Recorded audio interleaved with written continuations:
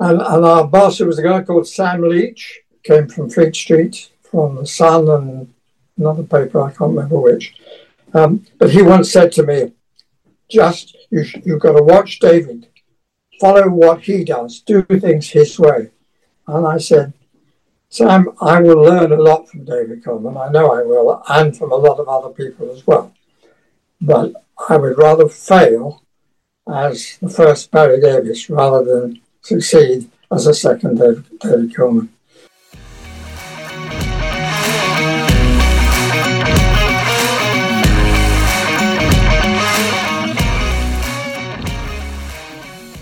Welcome to the latest episode of Wearing the Red and Green. In this week's podcast, I speak to former Windsor Eton President and a legend of television commentary, Barry Davies. Barry spent over 35 years on Match of the Day. He commentated on 10 World Cups and 17 Olympic Games. This episode was a real privilege to record, and we discuss the countless stories from Barry's life behind the microphone, his time as president of Windsor Eton, and how his appreciation of non-league football begun whilst following Finchley back in their Athenian League days. But before we start our conversation, let's have a quick listen to a selection of clips from one of the great commentators of our time. I hope you enjoy the episode. Omambik. Oh, he scored! Beautifully pulled down by Bergkamp. Oh, what a goal! Dennis Bergkamp has won it for Holland. Aguirre, Negrete! Magnificent! Lee, interesting. Very interesting! Oh! Look at his face! Just look at his face! Well taken by Walsh. Davis is on the far side. Ainscough coming square. That's the ball. That's a good try! What a goal! Oh, what a goal to decide it, surely! Is Gascoigne going to have a crack? He is, you know. Oh, I say!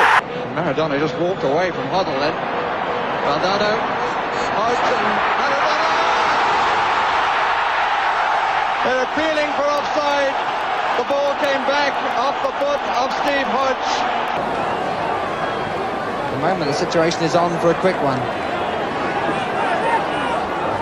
Rankin doesn't look too happy about the position of the wall. Hunt! Oh, what a goal! Quickly seized upon by Beardsley. Lineker checking back when he might have gone straight on. Trevor Stephen is unmarked. Gary Stevens coming up on the right. Four in the area. Lineker!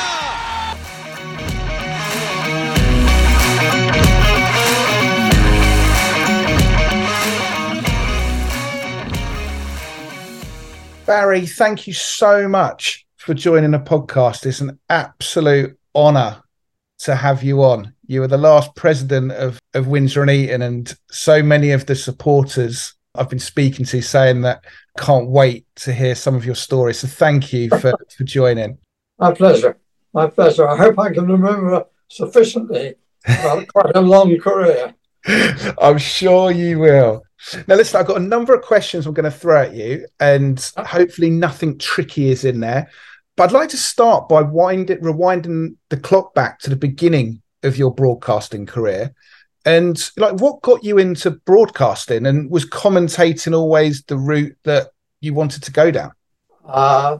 No, I wanted to be a doctor, and in a stupid moment, moved over to dentistry, and in a very short space of time realised that was a huge mistake.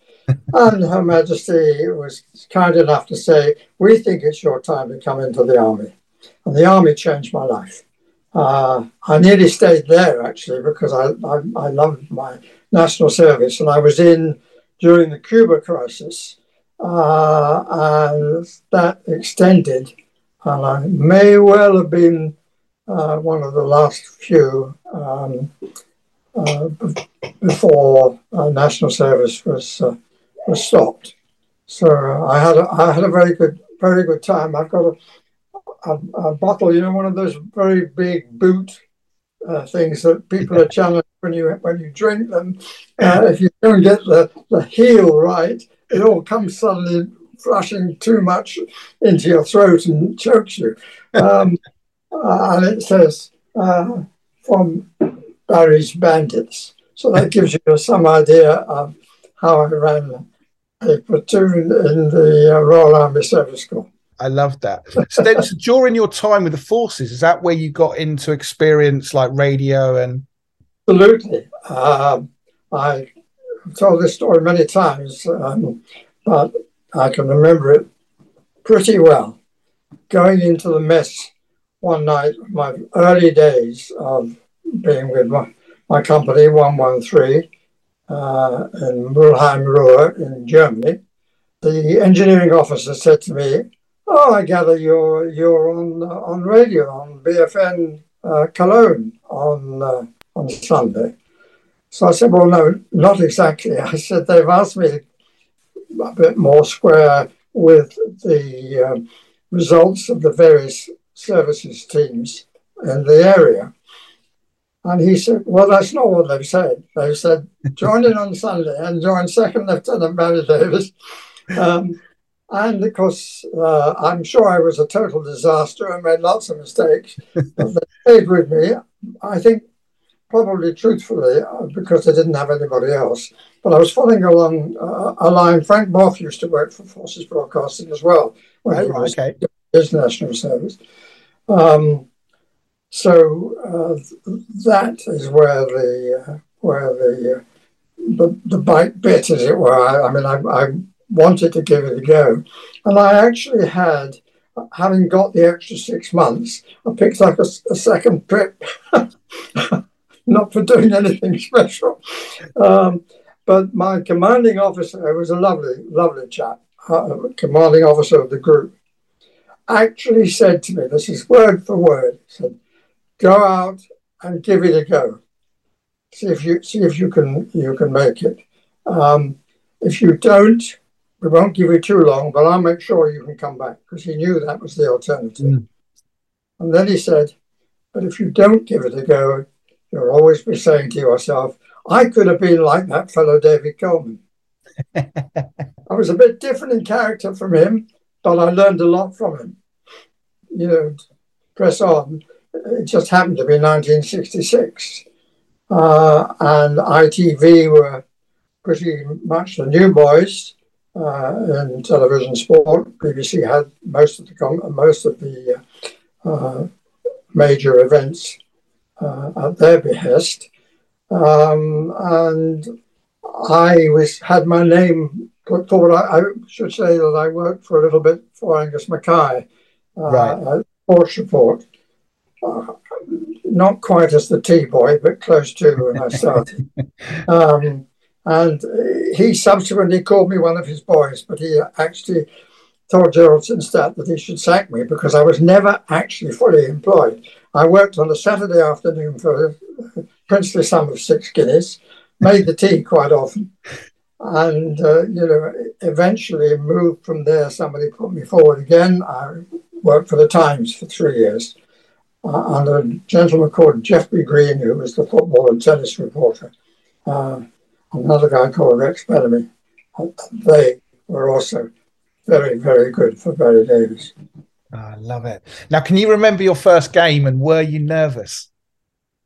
Yes. I can remember my first game more for the BBC than I can recall the first one for ITV, because after the World Cup, I managed to be one of their 4 commentators, and I was sent up to the Northeast and had the North Korea's defeat of Italy as probably the best match. Italy were a bit unlucky. They did have only 10 men for the second half, but even so. And it taught me how to identify, because I identified people not by the number on their back, because as Billy Wright once famously, was it Billy Wright? No, Wally Barnes, one of the two, famously said on air, when the number 23 or something scored a goal for one of the teams. And he said, "We don't build centre forwards like that." But the guy was in fact playing right back. but number 9 was the centre forward in the minds of footballers at that time. Yeah. But the World Cup was new to England, really. There'd been in a few, but probably not many had been covered. This was the first live covered. How special was it when you look back to have been involved in that 66? I sat next to Hugh Johns, who was a buddy of mine, sadly no longer with us. And he and I used to do a few tests for ITV when they were choosing their team. We did a match at Craven Cottage and we could hear each other's commentary. And we realised at the end of the match that we were actually guilty of finishing each other's sentences. But we both got the job, and he quite rightly got the role of being the one at Wembley.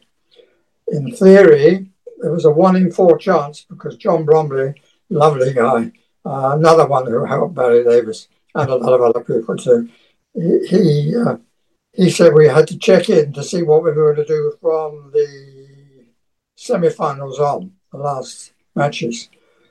I rang him up as required and I said, if you change Hugh Johns for any of the other 3 of us, the BBC are going to laugh their heads off.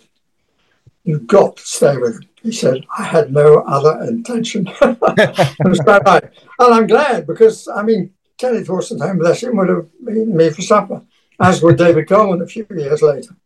In those early years when you begun, who would you say was your biggest, you've mentioned a few names there, who was your biggest influence? Well, the BBC people were all big names. Hugh Johns became the biggest name for ITV. Brian Moore was on radio, did the Cup final, the World Cup final on radio.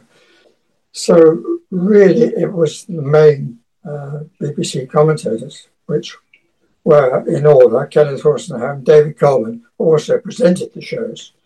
Wanted to do everything, David, and wanted them done his way. And our boss, who was a guy called Sam Leach, came from Fleet Street, from the Sun and another paper, I can't remember which. But he once said to me, you've got to watch David, follow what he does, do things his way. And I said, Sam, I will learn a lot from David Coleman. I know I will, and from a lot of other people as well. But I would rather fail as the first Barry Davies rather than succeed as a second David Coleman.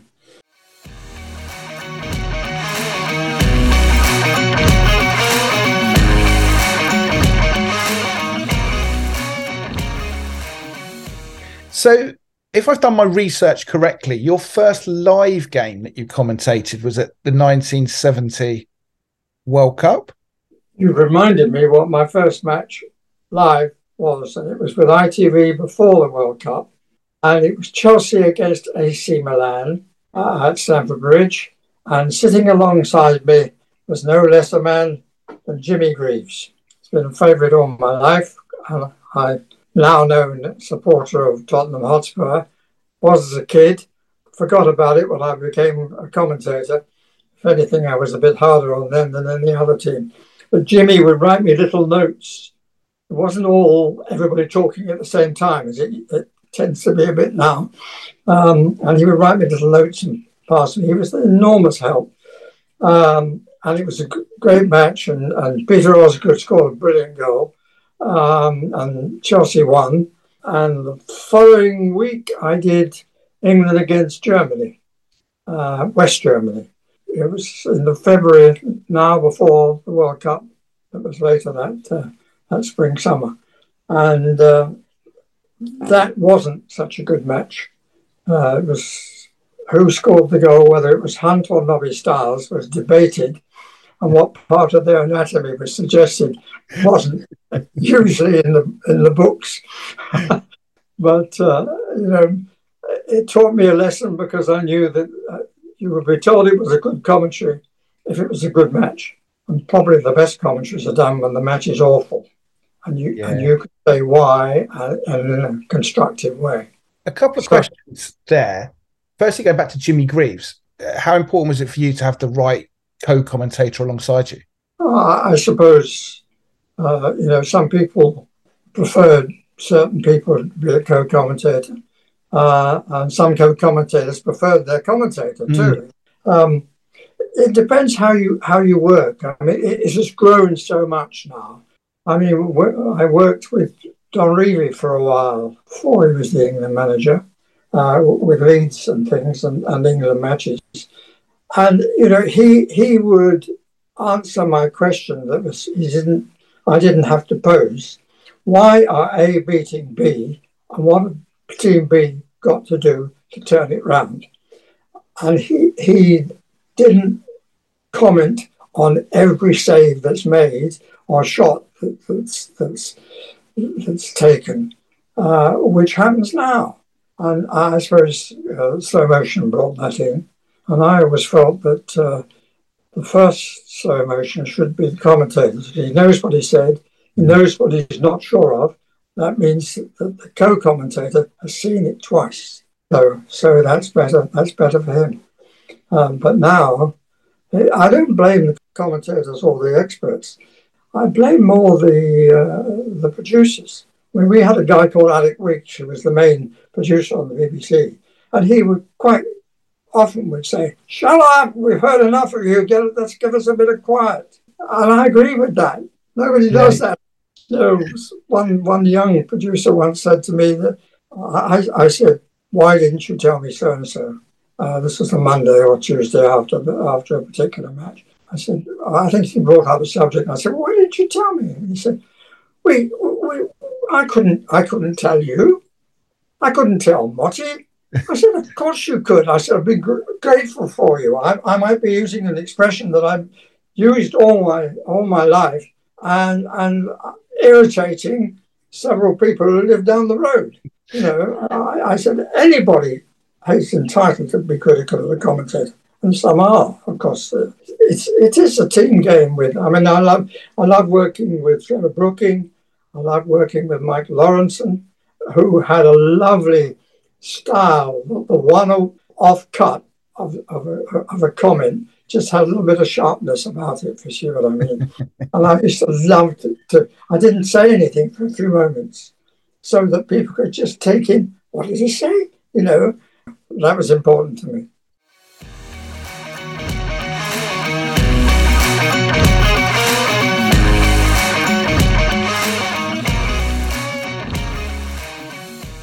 You obviously went on to commentate at about 10 World Cups, I think.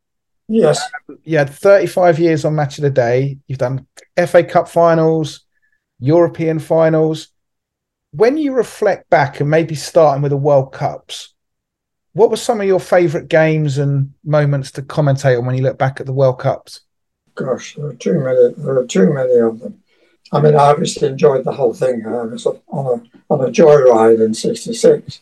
Glad that John Bromley knew what he was doing and didn't suddenly ask me to do the final, because most of the time would have eaten me for lunch and tea and probably the next day's breakfast.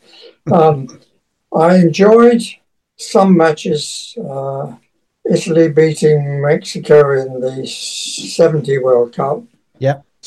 Or in Germany, which should have been won by the Dutch. I did 2 or 3 of Holland's matches.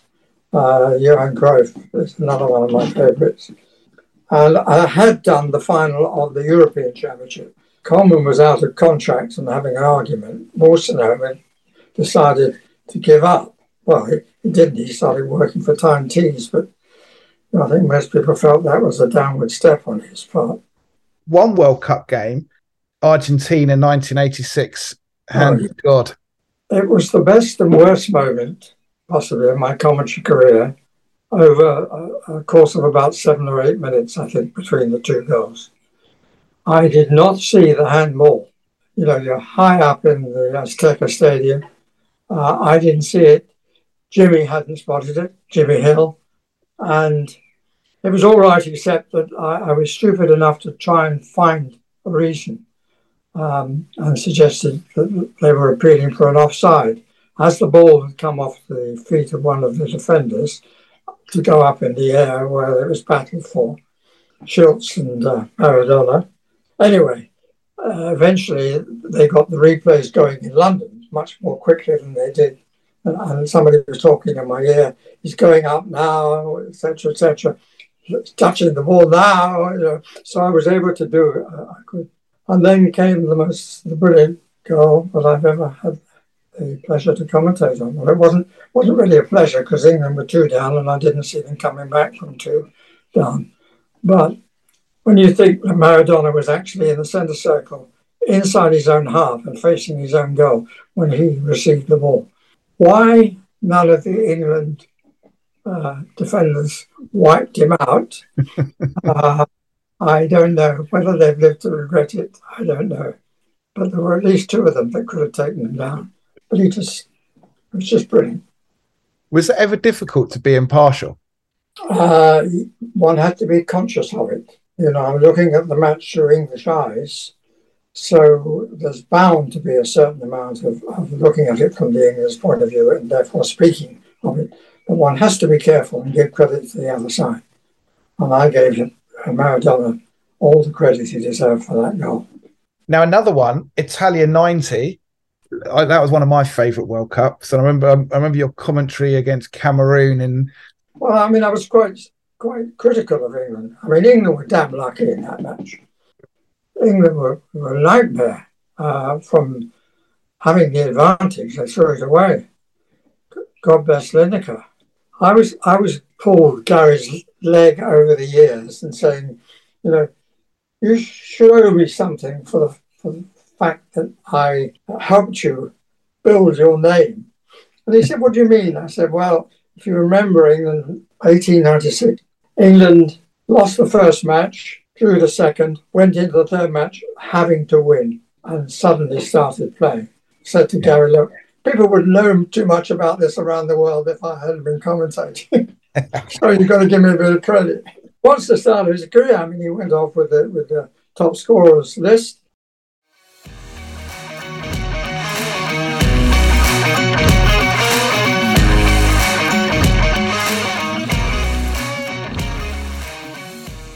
Another tournament, Euro 96. Yes. How good was that? Well, that much distance between my 2 hands, if you can see them, away from being an absolute triumph. Although Motti was going to do the final, so I wouldn't have done the final. And the final was bore anyway, as it turned out, with the boot that stretched, not expecting the pass. That's what he's told us. And I also had the best game. Holland. Yeah. I did that match, although it wasn't live. It was live on ITV, but it was recorded. Probably the best performance I've ever seen from England. And I was very lucky with that European Championship because I went through semi-final 2 matches. Motti did Scotland. I did the opening match, and the third match, Holland, was just recorded. And the semi-final was greatest atmosphere Wembley's ever known. And they were so near. Should have won that game. Yeah, absolutely. How special were those tournaments to be part of? I got paid for a hobby. Makes it difficult when you've given up because you've been having your hobbies and you can't do them anymore.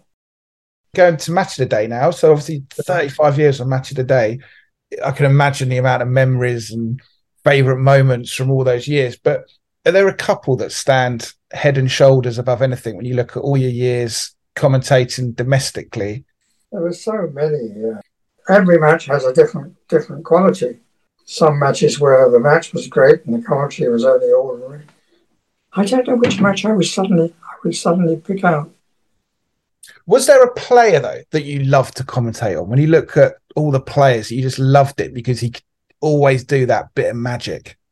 Like you mentioned Maradona earlier. Yeah, I've always liked people who can play with the ball and can see things quickly. Jimmy was like that. Jimmy saw a goal on the halfway line because he had the pace. Gaza was always fun. I can go back when I was first taken to Tottenham by my uncle, who was a significant part of me being interested in football, Danny Blanchflower, going right back. No, there were lots. There were too many players to pick one out of. They tend to be international players.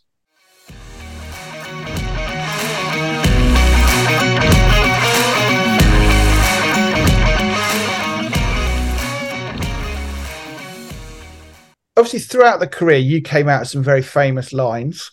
I remember one with Franny Lee, like, look at this, and wow, there's a look at his face, and oh, I say, like, how natural were they? And also, how much preparations do you have to put in as a commentator leading up to games?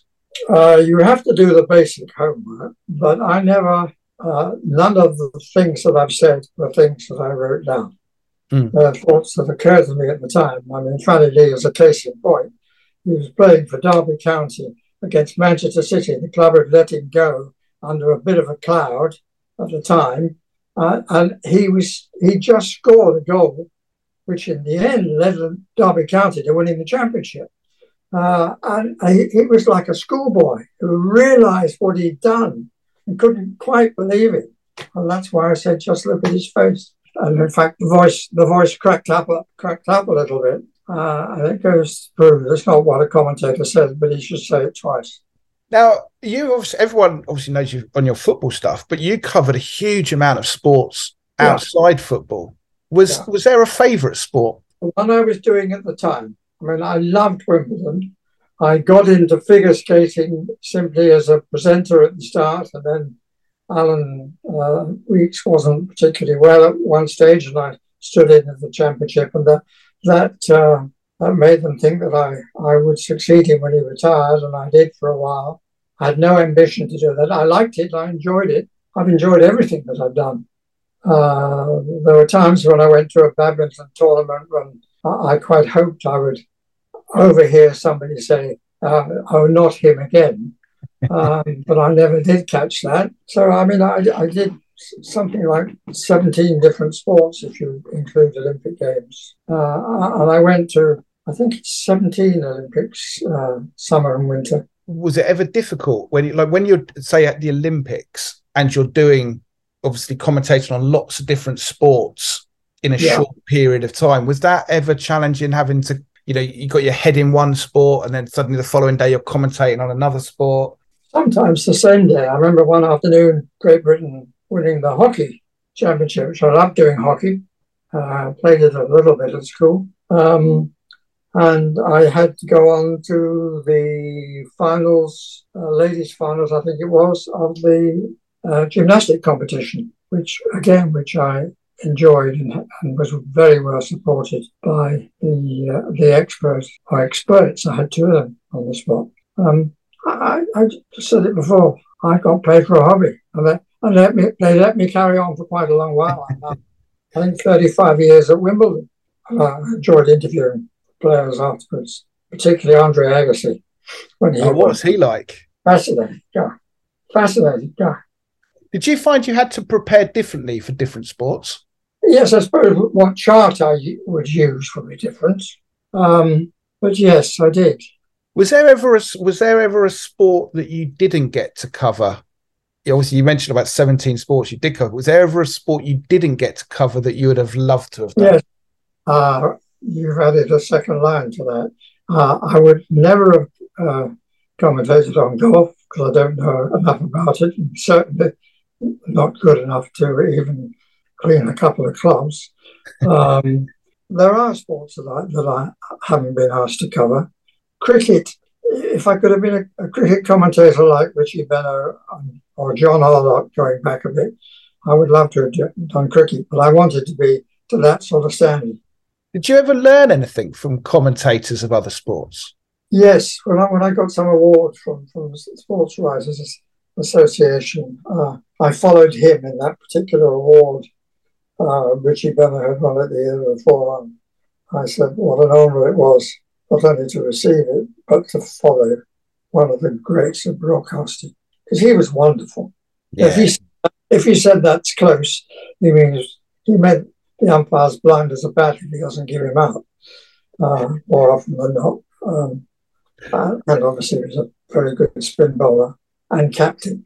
So I mean, I had favourites among other commentators. You learn from listening to any commentary. People ask me, did you develop a style? I mean, I suppose I did sort of develop a way of doing it, but it's a sort of natural movement to other things and a relief that if you're sitting in his living room, need to have time to think for himself or to have a conversation with somebody. And too often these days, there's so much talk going on, you can't hear yourself think. I was going to ask you about like commentary today. Don't get me wrong, there are some good commentators. Yeah, very much so. And I'm not saying I'm right and they're wrong. The style has changed, and it didn't suit me, and that's why I didn't. I mean, people get surprised when I tell them the last match of the day I did was back in 2004. The only other match I did after that was Crystal Palace against West Ham on the weekend closest to the 50th anniversary of the programme, and I did that match and didn't leave room for enough substitutes on my sheet. I didn't realise that they increased, but they gave me a very good turnout. Do you think technology has played a part in the kind of difference in commentary now? Yes, it has. It has. They're so much quicker than they were. I mean, when slow motion started, Motti and I never saw the slow motion. When a goal was scored or an incident happened, we had to draw a breath and say what we thought we'd seen. And then when we watched the programme at night, hope that what we said was accurate. And in more cases than not, it was a pretty good comment from both of us. Do you miss it? Yes, if I would be allowed to do it my way, but I wouldn't be. And that's why I didn't renew my contract in 2004. Because I knew that if I didn't, I wasn't going to get live matches. And if I didn't get at least a percentage of the live matches, which I had up to that point, people would never be able to make a judgment of me because, Match of the Day, I think, is a great program. It's still a great program. But, it's the excitement level, obviously, is brought together. So the commentator's more likely to be excited. The up and down, the flow of commentary isn't like it. I would like it to be in a live match. Now, Barry, post your obviously days at Match of the Day and your commentary days, you were the last president of Windsor and Eton. What did that mean to you to be president and supporting your local team? And also, how important is non-league football in the football pyramid in this country?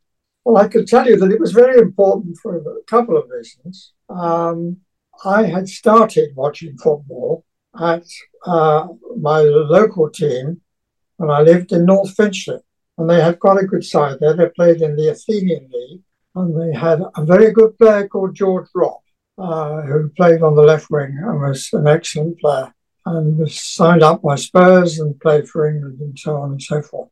So in a way, I started in non-league football. Sadly, the Windsor and Eton Club is not at that sort of standard now. As I understand it, there are a lot of young players, and it's really good that they're playing and so on and so forth. I was much more a figurehead, if you like. I didn't get involved in the running of the club, although I sometimes asked an opinion, sometimes would express it, but not publicly. To other than the person who'd asked me for a bit of advice on something. But no, I enjoyed it. It was nice, and I don't live in Windsor anymore. I lived in Barnes for a little over 10 years now. But obviously, I couldn't carry on doing that. I think the standard of play had come down quite a lot before I left, but obviously now it would be ridiculous to travel up to Windsor. But I enjoyed being asked, and I enjoyed it, quite a few games watching during that time. Totally, and you were always much welcomed to the games. I always remember it was always great to see you there. People by and large, Michael, have been extremely generous to me. The chap in the street at football grounds and so on and so forth have been very nice. They feel if they want to make a criticism, they can come up and make it. But they sometimes come up. and remember lines or make a generous observation. And I mean, that's been very nice.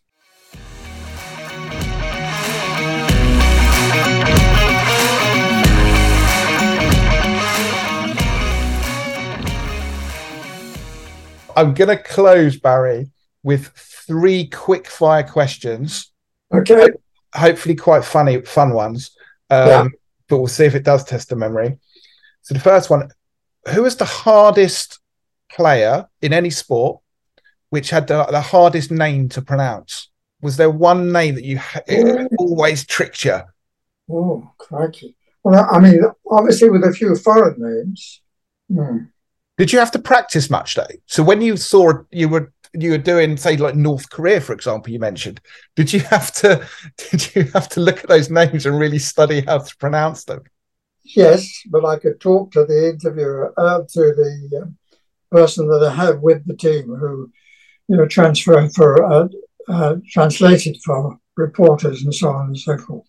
I was very lucky with them. I don't think I completed. I started saying this before, but because I did North Korea, they did me a favour, because the numbers on the backs just meant a player, not his position.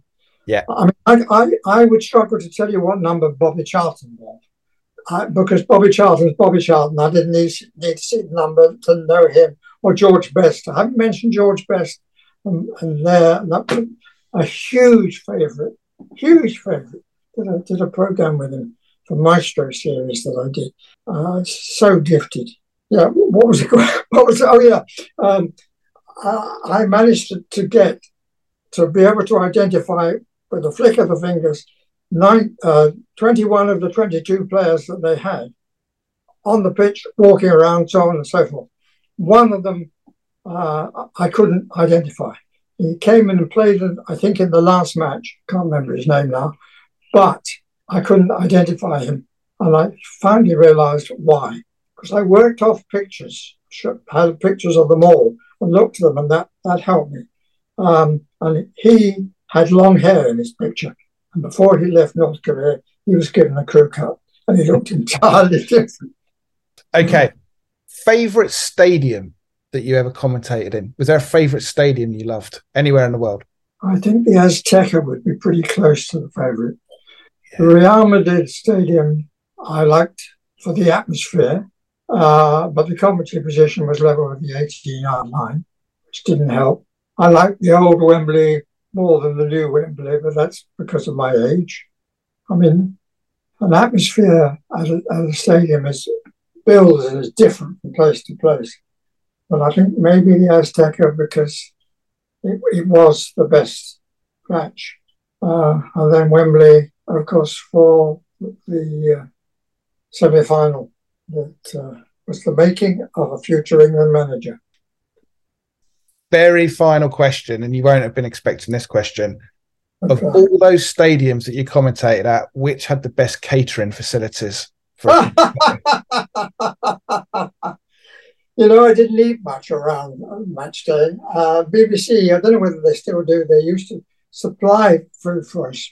We rarely went to have anything at a restaurant close to. It would either be BBC or something, a sandwich that my wife had given me before leaving home if it was sufficiently close. If I'd gone from a hotel, sometimes they would give us a couple of sandwiches. I didn't like to eat too much before again, so I can't give you a particularly good answer. Well, listen, Barry, thank you so much. Honestly, it's been an absolute honour and privilege to have you on the podcast. So a massive thank you. And I really, I've really enjoyed it. I'm very grateful that at my age, people still remember me. They absolutely do. They absolutely do. So thank you. And thank you to every one of you who's downloaded this episode. Thank you. And look forward to bringing you another guest in a few weeks' time. It's a good cross. And at last, it's the substitute, Schillaci. Well, I think there's some concern about the arrival of that gentleman. England tightening it down the middle. And has Miller! And the referee says penalty. Kunde, who's going to take it? With a little shuffle, scores! Miller makes it look so easy, a kick in! And Cameroon lead! So smooth. Had to come back to get it, and then waltzes past two. And thumps the left foot! They are unbelievably smooth in their movement. This is Maradona, and he gets the ball through. Can he just score? Won by Massing. Right, Lineker, penalty! Never a more vital penalty for England. It's all square!